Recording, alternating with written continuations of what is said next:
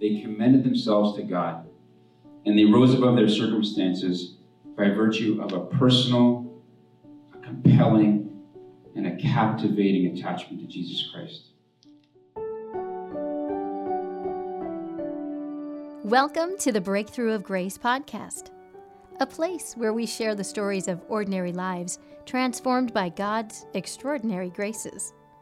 We invite you to join us as our speakers talk about their journey towards living lives of rich Christian authenticity to encourage and inspire each one of us. We are thankful you're here and taking this time to spend with us.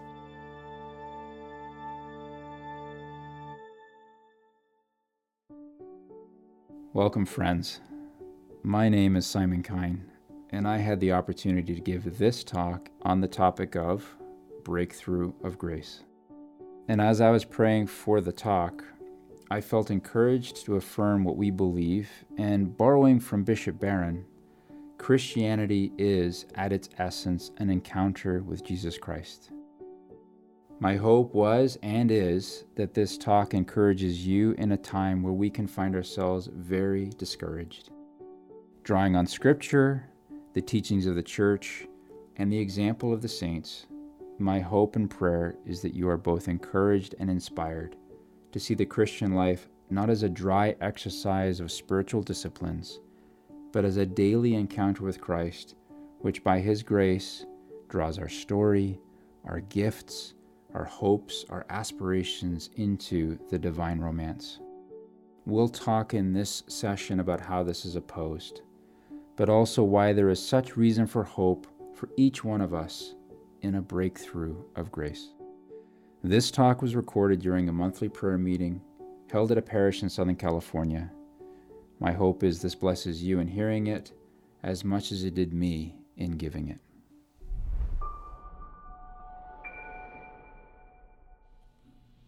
In the 4th century, there lived a young yet inspired scholar who, living in Rome and then later in Milan, was one of the most skilled rhetoricians of his day. That is, skilled in the art of persuasion, the classical art of persuasion. And that scholar at various times and in various cities both taught and formed students in this rhetorical tradition, but also used his talents to serve the political leadership. In fact, he was part of the emperor's own propaganda machine. His elevated skills introduced him to increasingly more elevated circles of both scholars, academia, as well as the political elites in the various places in which he lived. And by God's grace, he entered the sphere of influence of the Bishop of Milan, very much a peer to this scholar in those same rhetorical gifts. And this providential meeting occurred at a time when Rome, the empire, the unifying force of the ancient world, was starting to collapse under its weight of civilizational, cultural, and moral decline. Our scholar had been raised, if you will, to prop up the facade of the Roman Empire. The bishop, by contrast, was using his gifts to draw people to the everlasting truths of the gospel. And our scholar, measure by measure, found his heart drawn to God. And our scholar, very much a middle-aged man now, under the influence and under the tutelage, under the catechesis of this bishop, became himself a Christian, was baptized, he became a priest, and his intellect would go to serve the church extremely well. And he became one of the most prolific theologians of his day. And he would die in his home city, even as barbarian invaders lay siege to his own city. And he continues to this day to be recognized as a shining light, whose writings illuminate believers to this day. Let's fast forward 100 years. In the 6th century, in the mountainous region just outside of Rome called Subiaco, yet another young and promising scholar left his life in the world behind. His biographer would later record it was his deep disgust with what now was a truly collapsed and declined Roman civilization and the moral decay which ensued, which caused him to leave his life of privilege. He lived a life of privilege. He left it and disappeared into the wilderness. He pursued a new life inspired by the Desert Fathers, to leave the world and adopt a life utterly devoted to emptying the self so as to be filled by God. He took the habit of a humble monk, entered a cave, and for 3 years, this inspired soul became increasingly still, and we can only assume from what occurred later, increasingly known by and loved by God. This time of entering the cave, 3 years of being totally withdrawn from the world, it speaks to his capacities for self-denial, his own psychological fortitude, just think about that, and yet his spiritual resilience. He lived in adjacent another kind and humble monk who took him under his wing, and this scholar turned recluse began to mature. And he emerged from that time and began to teach and live with and shape other communities of men and later women who would adopt his rule and lay down the pattern of monasticism in the West. Bishop Robert Barron would later describe this hero as one of the key individuals whose life of sanctity at a time of deep geopolitical disorder would spark a movement to preserve and protect the Christian faith as well as the deposit of her teachings, in spite of much which would be lost in the dark ages which were on the threshold, which we're about to follow. 2 more stories. Fast forward now to the 14th century. The backdrop is this: Western Europe.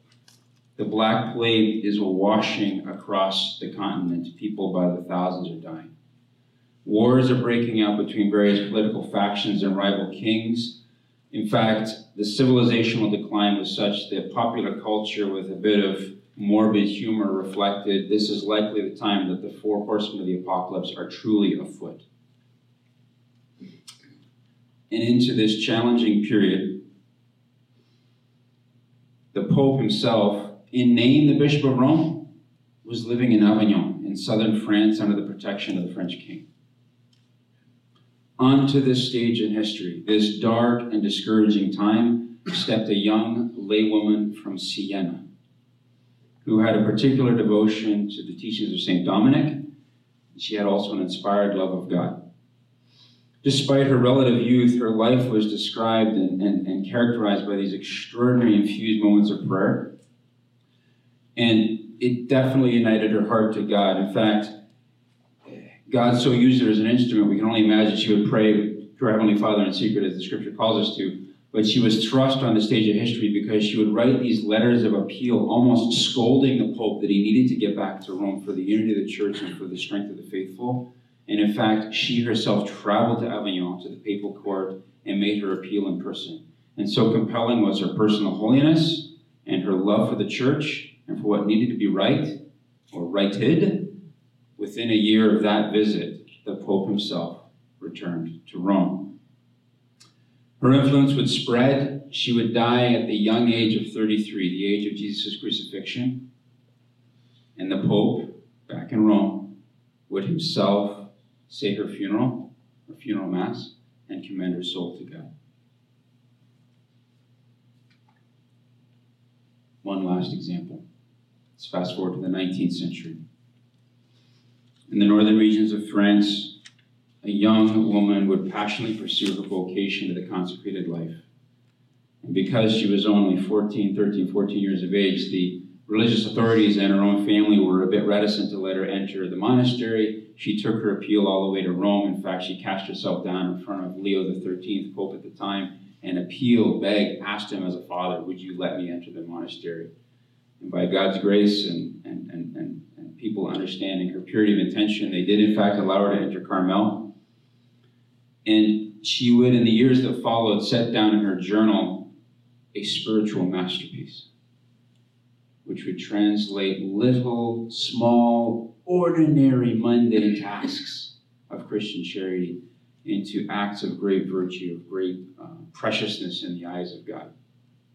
She died commending her sufferings to Jesus, her heavenly spouse, and would leave behind a practice of Christian devotion, which to this day continues to inspire millions.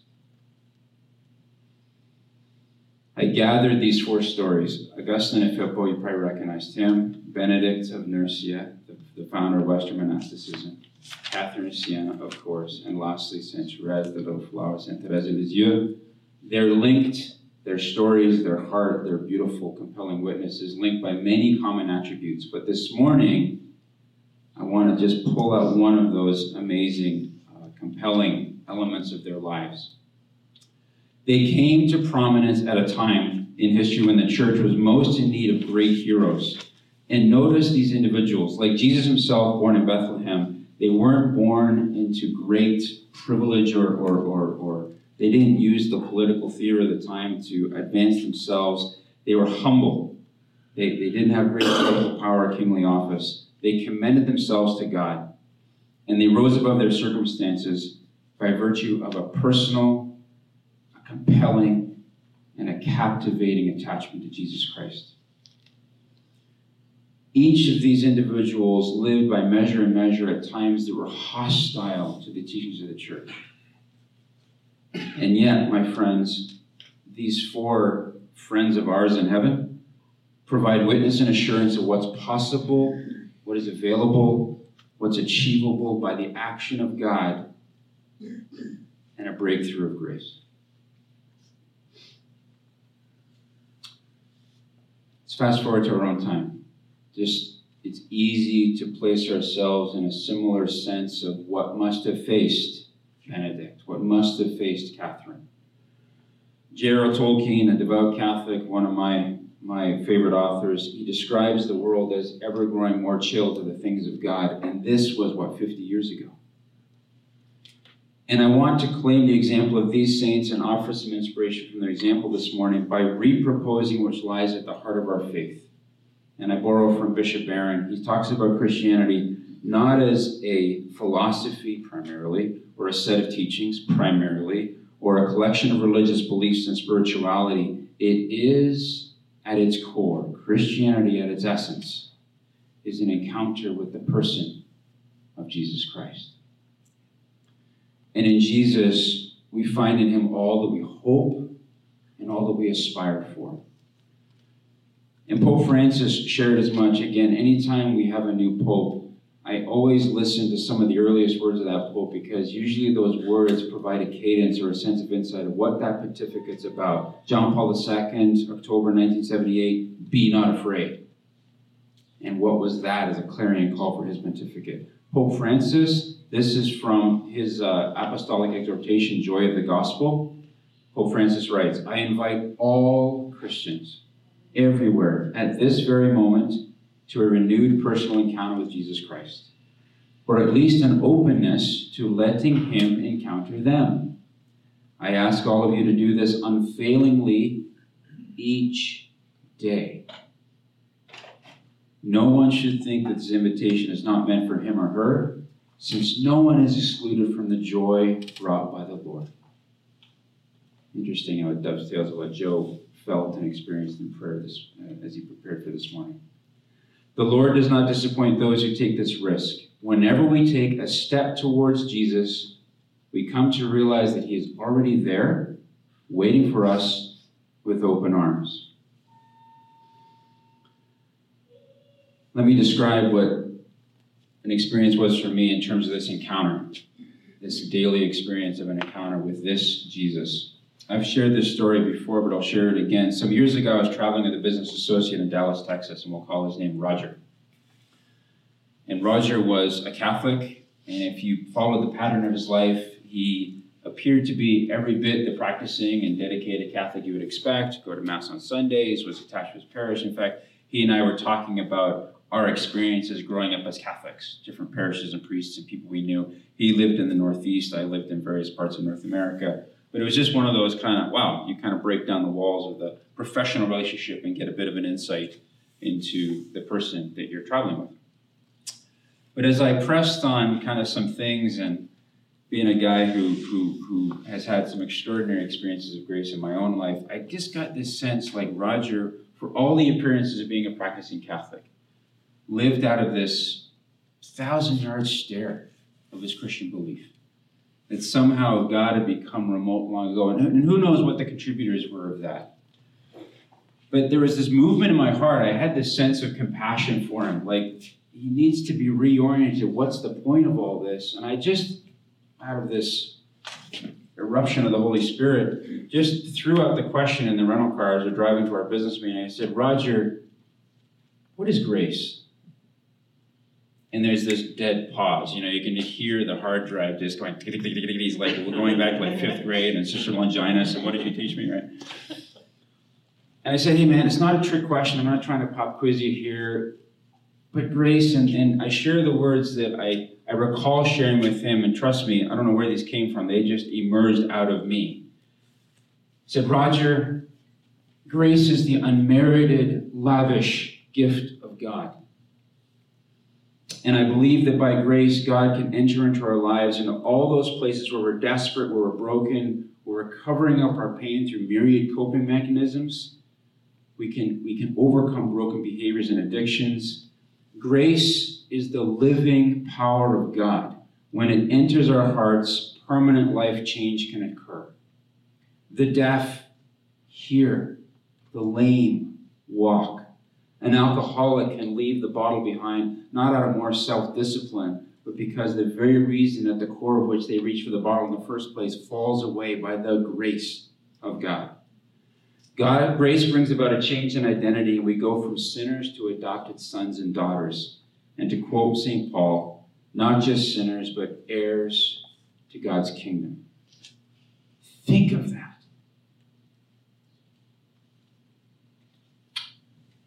And I'm kind of hearing myself say this, and I was leaning back, okay, that was unexpected. And I'm waiting, and there was just this calm and this peace and this beautiful moment that kind of covered both Roger and I. And I just felt like in that moment, for me as well as for him, that daily encounter with Jesus that Pope Francis invites us to occurred for him. And who knows how long it had been since that had truly occurred for him, but something shifted in his heart that day. I share this story because it provides insight into what the weary, labored, disheartened Christian traveler on this earth and in this pilgrimage of life can become, if not reminded and affirmed of the truths of our faith. Just notice his spiritual barrenness. Again, no judgment here. I don't know the details of Roger's story, but he's probably a gentleman who puts his trousers on one leg at a time, and whether through sin or just spiritual neglect or just being taken up by the grind of life, that 1,000-yard stare thing had just capitulated to a spiritual posture where he was, if you will, more dead than alive. Yes, going through the motions, but was there this personal encounter with Christ? I would suggest not.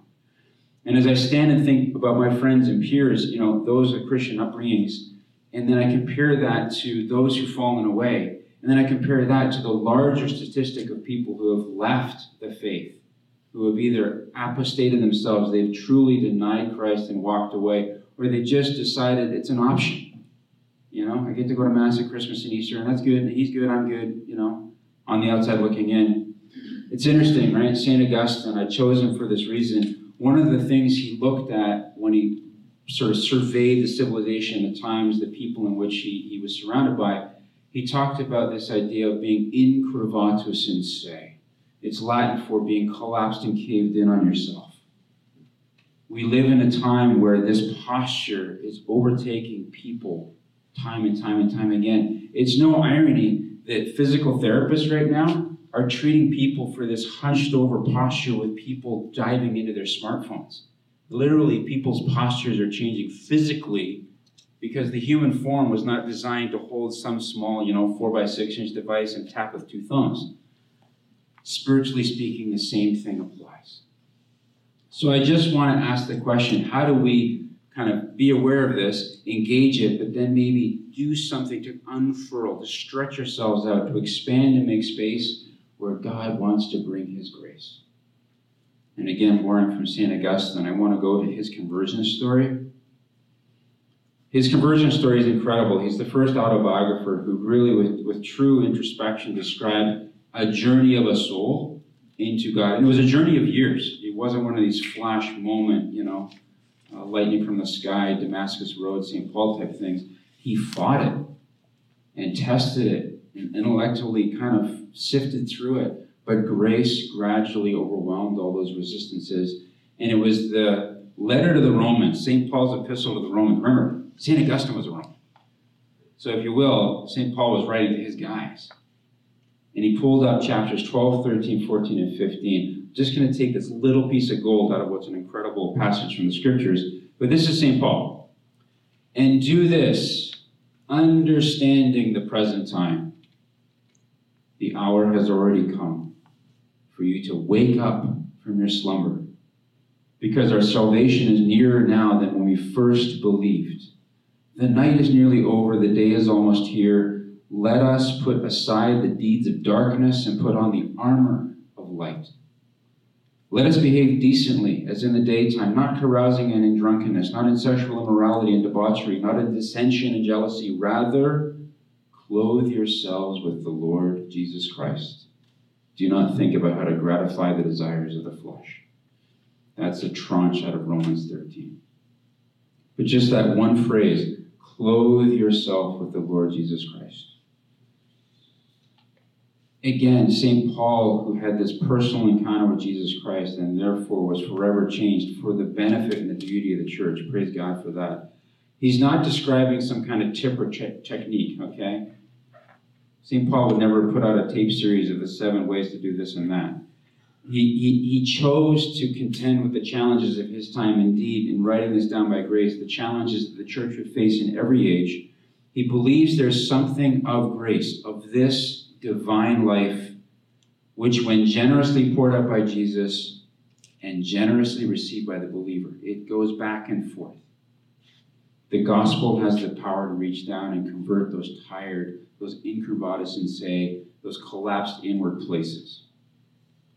And I would suggest, I just place before you the example of their lives. This breakthrough of grace took hold and took root in Benedict, in Catherine, and Teresa the Little Flower, and St. Augustine, and so many more. Just to put this in a personal context, think about those from whom you received your faith. And God bless all the priests who at some time and in some place baptized each one here. Pray for the priests who baptized you. But then think about all those that God placed in your life, in your sphere, in your realm, who've just poured love, compassion, charity, the richness of an infectious Catholicism into your lives. God bless those spiritual allies. Because is it not also through them that you encounter this Jesus Christ? The gospel message truly presented, understood, life becomes what the spiritual writers describe as this divine romance, where the Father, almost if you imagine the prodigal son story, the Father rushes forth to lavish blessing and favor upon the Son, upon the daughter. And each step in that, if you truly take this message to heart, your life isn't just a series of random circumstances and happenings and events and things happening to you. Your life is a vocational play where God is just working in and through you for his creative and his redemptive and his sanctifying purposes.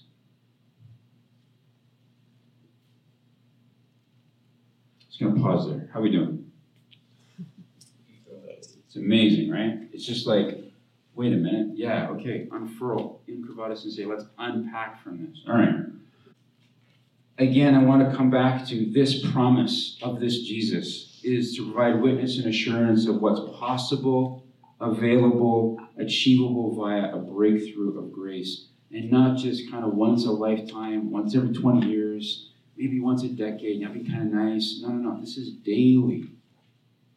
That's what the normative expectation and promise of the gospel is. But let's go deeper. I just want to maybe contrast, if that's truly the promise, what are we experiencing ourselves? What maybe is the truly daily lived experience? There are many reasons why maybe our experience is in that daily encounter, and there could be reasons that are drawn from John of the Cross, where there's long seasons of protracted withdrawal of God, and God deepens those roots of conversion. God deepens those roots of attachment. That's possible. Check. You could have moments of spiritual desolation or consolation. St. Ignatius talks about this, more of the daily or weekly rhythms of moving in and out of a posture where God is totally present. God maybe is a bit more withdrawn, and there's various reasons for that. It could be assault of the enemy. It could be God gently causing you to deepen and mature and become more resilient in your faith, kind of like a sword is honed and forged. Okay, check. Various spiritual laneways that emerge as you ask the question, why don't we experience these daily encounters of grace? But I want to put a couple of ideas in front of you. And again, many great commentators, many theologians, many people can better articulate this than me. But I think there are a couple of things that I just want to posit for your consideration, and hopefully you leave today with a sense of, wow, I get it.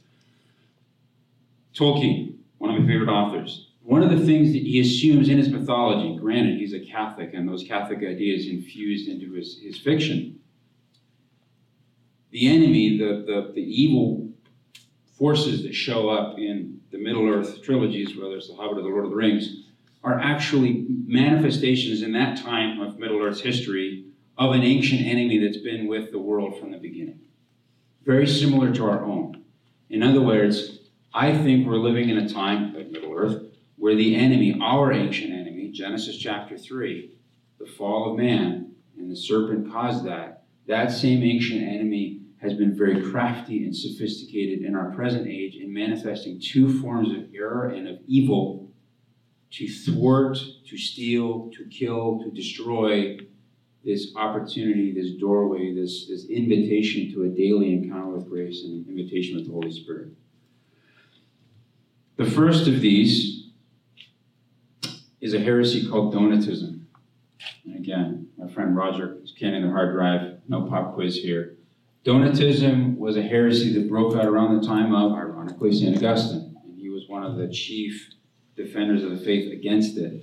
But Donatism, and I'm probably oversimplifying here and butchering truly what the cause of the error and the real virulence of the heresy is, but it basically said this: the capacity for the priest to confect the sacraments was contingent upon his own personal holiness, his own life of virtue. And somehow it detached the effusion of grace, the availability of the grace of those sacraments from the person of Jesus Christ. It became contingent upon, is that man in his priesthood living a life of virtue? And so if you had a priest who walked away from the faith, let's say, but then repented and came back to the faith, he would be forever damaged goods. And any mass he said, any baptism he said, any confession he heard wouldn't be valid. This is a very dangerous heresy because it basically chopped at the root of all sacraments which operate from the persona Christi, the person of Jesus Christ. Our priests put on Jesus. That's why they vest for Mass. They're not just in their own authority confecting the sacraments and bringing the miracle of the Eucharist upon that altar. They're doing it in the name of Jesus Christ. Little tip, you watch the institution narrative in the Eucharistic prayer. The priest, for the first time, having prayed to the Heavenly Father all the way through the Eucharistic prayer, suddenly begins to speak in the words of Jesus himself. It's a clue. Donatism drives right at the heart of that. And I would suggest, especially given the lacerating, again, Bishop Brannan's words, lacerating impact of the sexual abuse crisis, it's done incredible harm to the priesthood, because if you can impair the priesthood writ large, you can then call into question the very salvation which comes from their hands, from their service to the church. It's incredibly dangerous. And I would suggest that enemy of Donatism, which erupted 1,500 years ago, is alive and well today. I've talked to some priests. They personally experienced this in their own day-to-day encounter in the world. I think about the young men who have vocations to priesthood and they're studying for the priesthood. These are young men that right now are running into the burning building. It's a very apt phrase for who they are. The Council of Trent wrote down these words to truly put the nail, if you will, in the Donatist coffin. The Council of Trent taught the following: that the divine sacrifice of the Holy Mass is contained and immolated, fancy words for it's expressed through Jesus, in an unbloody manner, in the same Jesus Christ that had offered himself in a bloody manner on the altar of the cross. It's the same victim, the same sacrificing priest who offers himself now through the ministry of priests and who once offers himself upon the cross. The priest does not bring about the sacraments through his own authority, through the authority of Jesus Christ. So, Donatism, and God bless our priests. I want to compare that with Jansenism. This is a second virulent heresy, which again, it broke out in the 17th and 18th centuries, primarily in France, but then it filtered out to Western Europe and then into the New World. Essentially, Jansenism, again, not a theologian, probably butchering the nature of the heresy, but I'll try here. This is my attempt. It placed crushing burdens of perfect contrition on the faithful. Think about the Pharisees, these rule followers, these kind of, if you didn't do it right and check all the boxes according to the rules, the techniques, the attributes of how your posture of prayer came together, the very capacity for you, the soul, to receive God's grace was also blocked and impaired. Jansenists, just an example, most of our crucifixes you see in Catholic churches, Jesus' arms outstretched, and many have, opined that's just his hug, it's his beautiful embrace of the world, his hand nailed to the cross.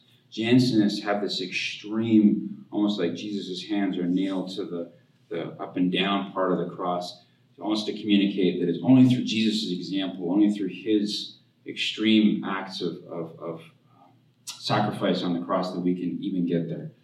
The distortion is this. I'll use the personal encounter with Jesus Christ as a way to get there. If you can impair through Donatism the nature of the priesthood, and therefore call into question through that priest we can receive from Jesus himself, it shatters and brings to a place of question how we receive what Jesus offers through his priesthood, through his ministerial priesthood. Jansenism does the same thing. It basically says, hey, if you don't do enough spiritual push-ups, your personal encounter with Jesus Christ is also compromised. And what I find, and again, this may not land very well, but the distortion today, especially in our driven world, is spiritual perfection, to which Jesus calls and invites us to, has been turned into something called spiritual perfectionism. This relentless pursuit in which the love of God dies, and there's just this again, in Curvatus and say, I'm just going to try and sort of spiritual push at my way to heaven. And at the end of the day, you kind of put those two things together, Donatism, Jansenism, it takes this river of grace and just cuts it off. It just cuts it off. St. Ignatius talks about be aware and then engage. I share these two ideas just in highlight because I think there are elements of Donatism at work where people, especially those that are less catechized, those that are a little more spiritually barren, they call into question and put the burden for their salvation on priests in a way that's unfair. I think there's also some people who will get into times of trial and adversity. They'll be discouraged by the circumstances around them, and they'll just kind of collapse and cave in on themselves and forget that at the heart of this is this desire, this need to come to Jesus. So, what is the antidote? If we have two adversaries that are manifestations of an ancient enemy who's seeking to cut us off from the life of Christ, how do we respond? How do we turn back to God? If today you hear his voice, harden not your hearts. I'm going to borrow from St. Francis de Sales, who lived when the Jansenist thing was raging. And he just offered this beautiful, beautiful reflection. He said the following: we grow in holiness more rapidly when we focus on God's love rather than our sins. When we focus on God's love rather than our sins. He saw brooding over our faults and tabulating progress and virtue, this is again St. Francis de Sales, as cleverly disguised forms of self-absorption.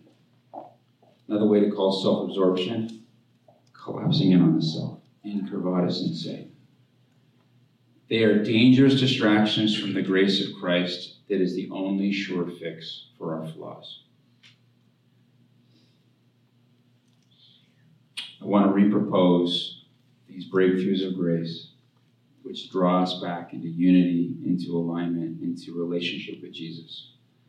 And just to put some spin on it relative to the two heresies I touched on, my first story is this. I met Father Derek on ministry team quite a few years ago now. And this ministry team would travel town to town and place to place. And we'd go into a parish and do a youth retreat. We'd go into a university and do a campus ministry event. We'd go into somebody's home and lead Bible study. I mean, there was a variety of manifestations for this youth ministry, this traveling youth ministry year. Two of the teammates, these beautiful young women who were totally on fire, love for God. And compelling, there were two of them. They were just beautiful souls who together in friendship, but also in service of the church, just had this infectious joy and enthusiasm. Back to joy.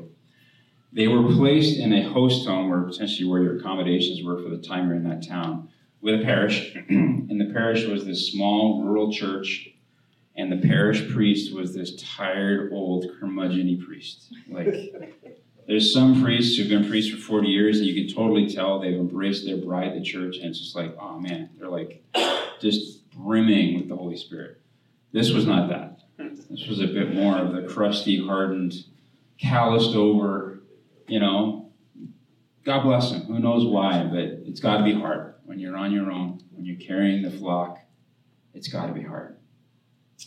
And within a couple of minutes, let's say 30 minutes of arrival in this host home, these two young ladies, my teammates, instantly diagnosed this guy was just this hard, calloused over, tired guy, this withered oak tree of a priest. And they said, we're just going to lavish love on this guy.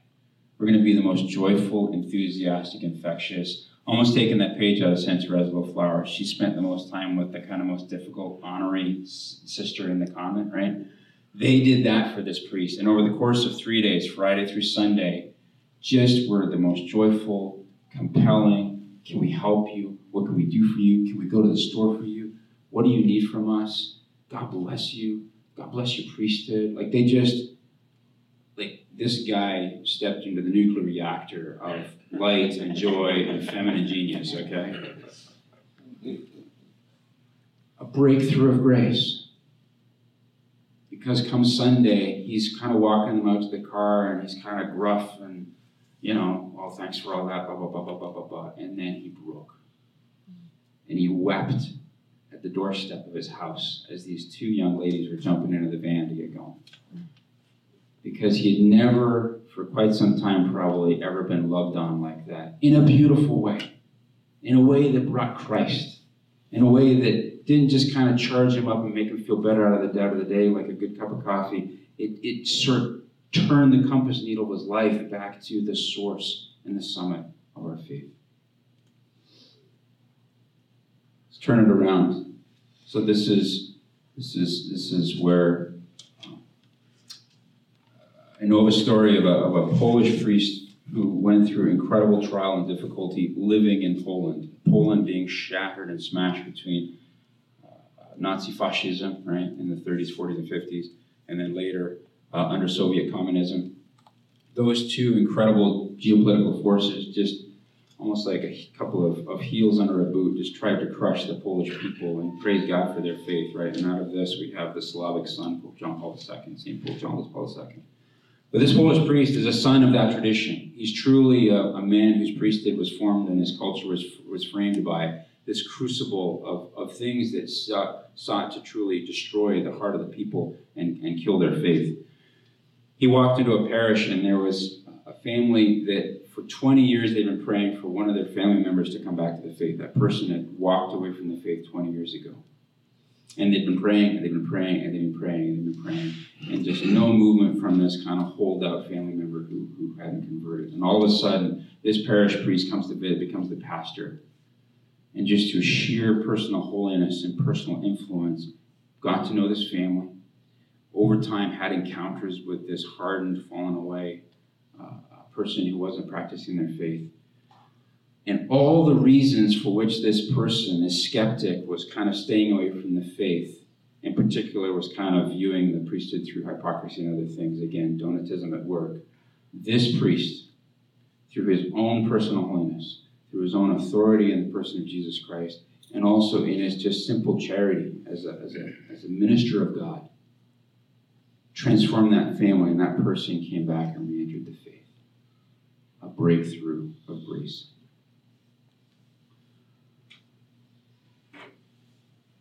So I'm going to pause there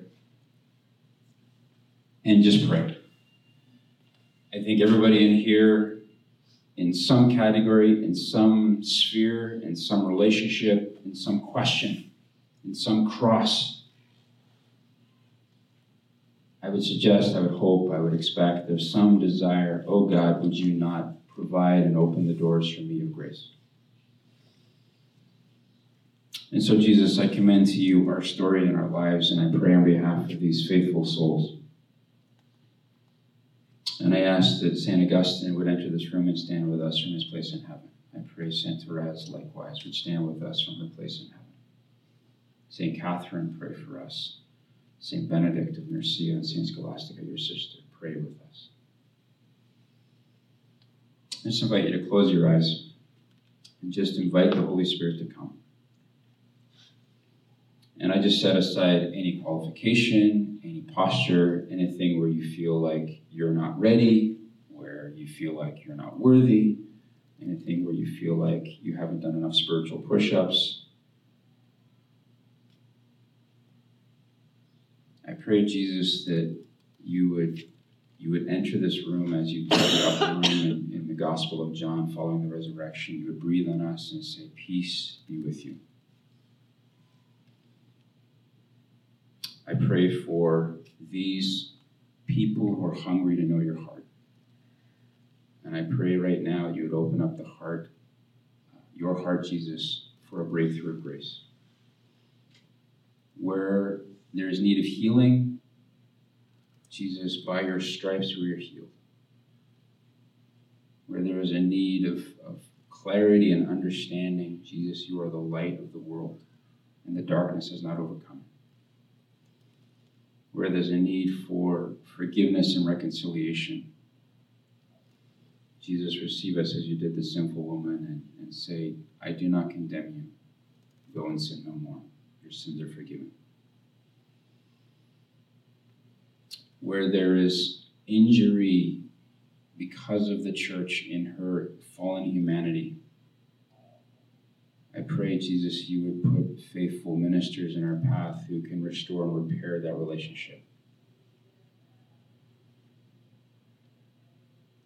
I pray for marriages. I pray for families. I pray for parents and children. I pray for needs and wants. I pray for businesses. I pray for financial need. I pray for emotional need. I pray for those areas where the cross is laid upon us and it is heaviest, Lord Jesus. We come before you and we ask you, Jesus, to meet us where we are at.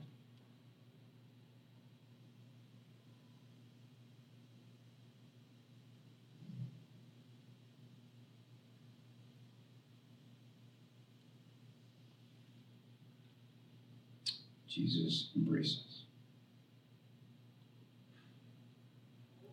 Just going to let you sit with that for just a minute.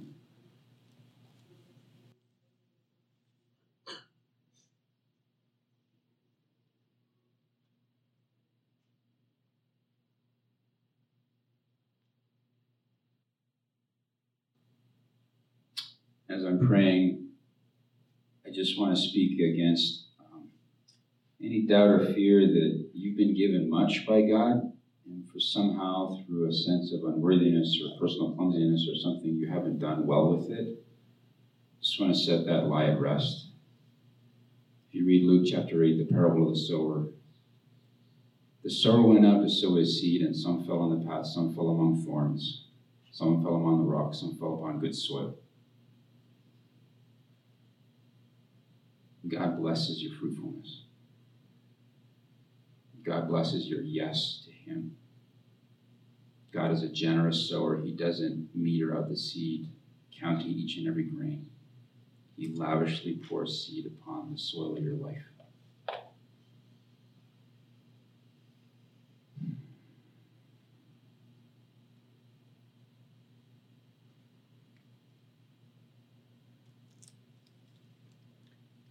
Let's just come back together. What I wanted to offer this morning under this canopy of breakthrough of grace is an invitation. Over the course of this coming year, the Society of Catholic Leaders will meet and we're going to unpack this. It'll be a theme that restores and reassures, that reestablishes something that's good and noble and holy in all of us day by day. And if that's compelling, I invite you to come back, join us, whether in this room or through the podcast, which we intend to launch later this year. We live in a darkening hour of history. I think we can all admit to that. And so what's the invitation? What do we do? John of the Cross and Ignatius of Loyola were two Spanish saints who had beautiful ways of looking at this, and they both used the idea of flame. For John of the Cross, he talked about when you put a log in a fire, the log gradually is consumed by the fire such that by the end of that consuming process, the log itself is fire. It's a beautiful glowing ember radiating heat. It's just a beautiful thing to witness and observe. He compared that change in the log to the change in the soul under the grace of God over time. John of the Cross. Ignatius of Loyola joined that with the words inflammate omnia, inflammate omnia, inflame everyone, inflame all. Which is to say, go out into that world that is increasingly growing dark and chill and be that flame. Be that glowing ember of grace. And don't do it out of your own capacities because you won't be able to. Do it out of Christ's. And to borrow from Joe's example, regular time and adoration of the Blessed Sacrament. He kicked me in the butt last year and said, when was the last time I took a holy hour? And I was like, I just invite you to consider that. The second one, again, out of the Pontificate of John Paul II, the Divine Mercy Chaplet. There's only one antidote in response to the darkness which washes over our pleasant time and era. It is the mercy of Jesus Christ. From his pure side, water and blood poured forth, mercy and justice poured forth. We have to claim that on behalf of this world. Let me wrap up. I went to Rome for the first time this year. Praise God. Love Rome. And on the first morning of my first day of my first church that I went to in Rome on this pilgrimage, I ended up in the Lateran Basilica, which is the Pope's own cathedral church. It's where his cathedra, his seat of authority, sits. He teaches from that.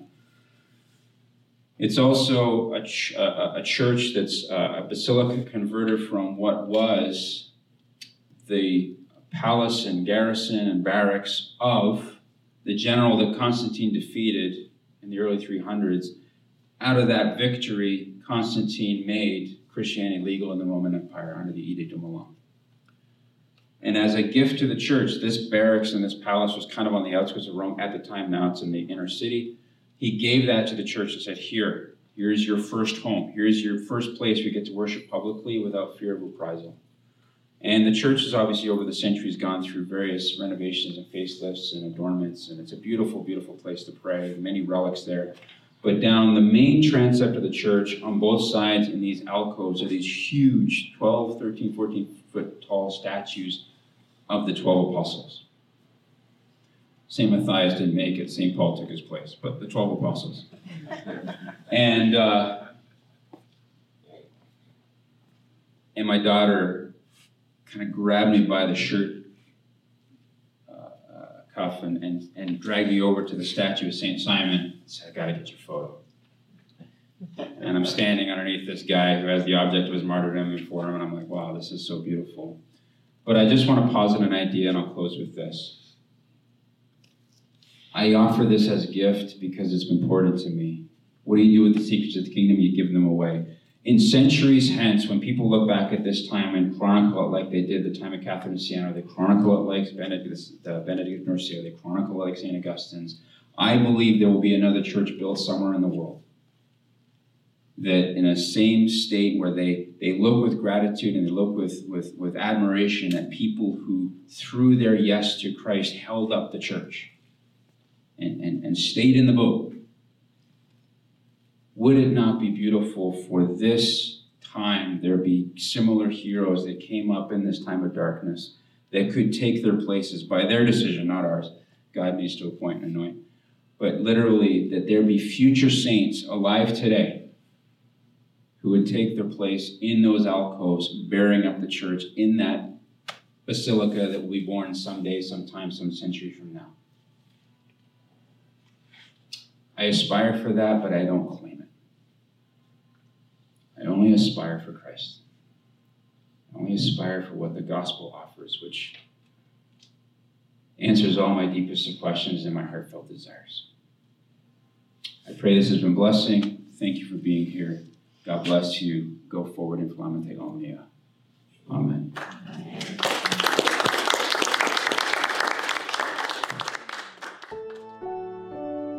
Thank you for joining us for this episode of the Breakthrough of Grace podcast. We're a small word-of-mouth movement. Can we ask you to share it with a friend? Please see our show notes and website for discussion questions and other resources. Until next time, may God bless you, keep you, and make his face shine upon you.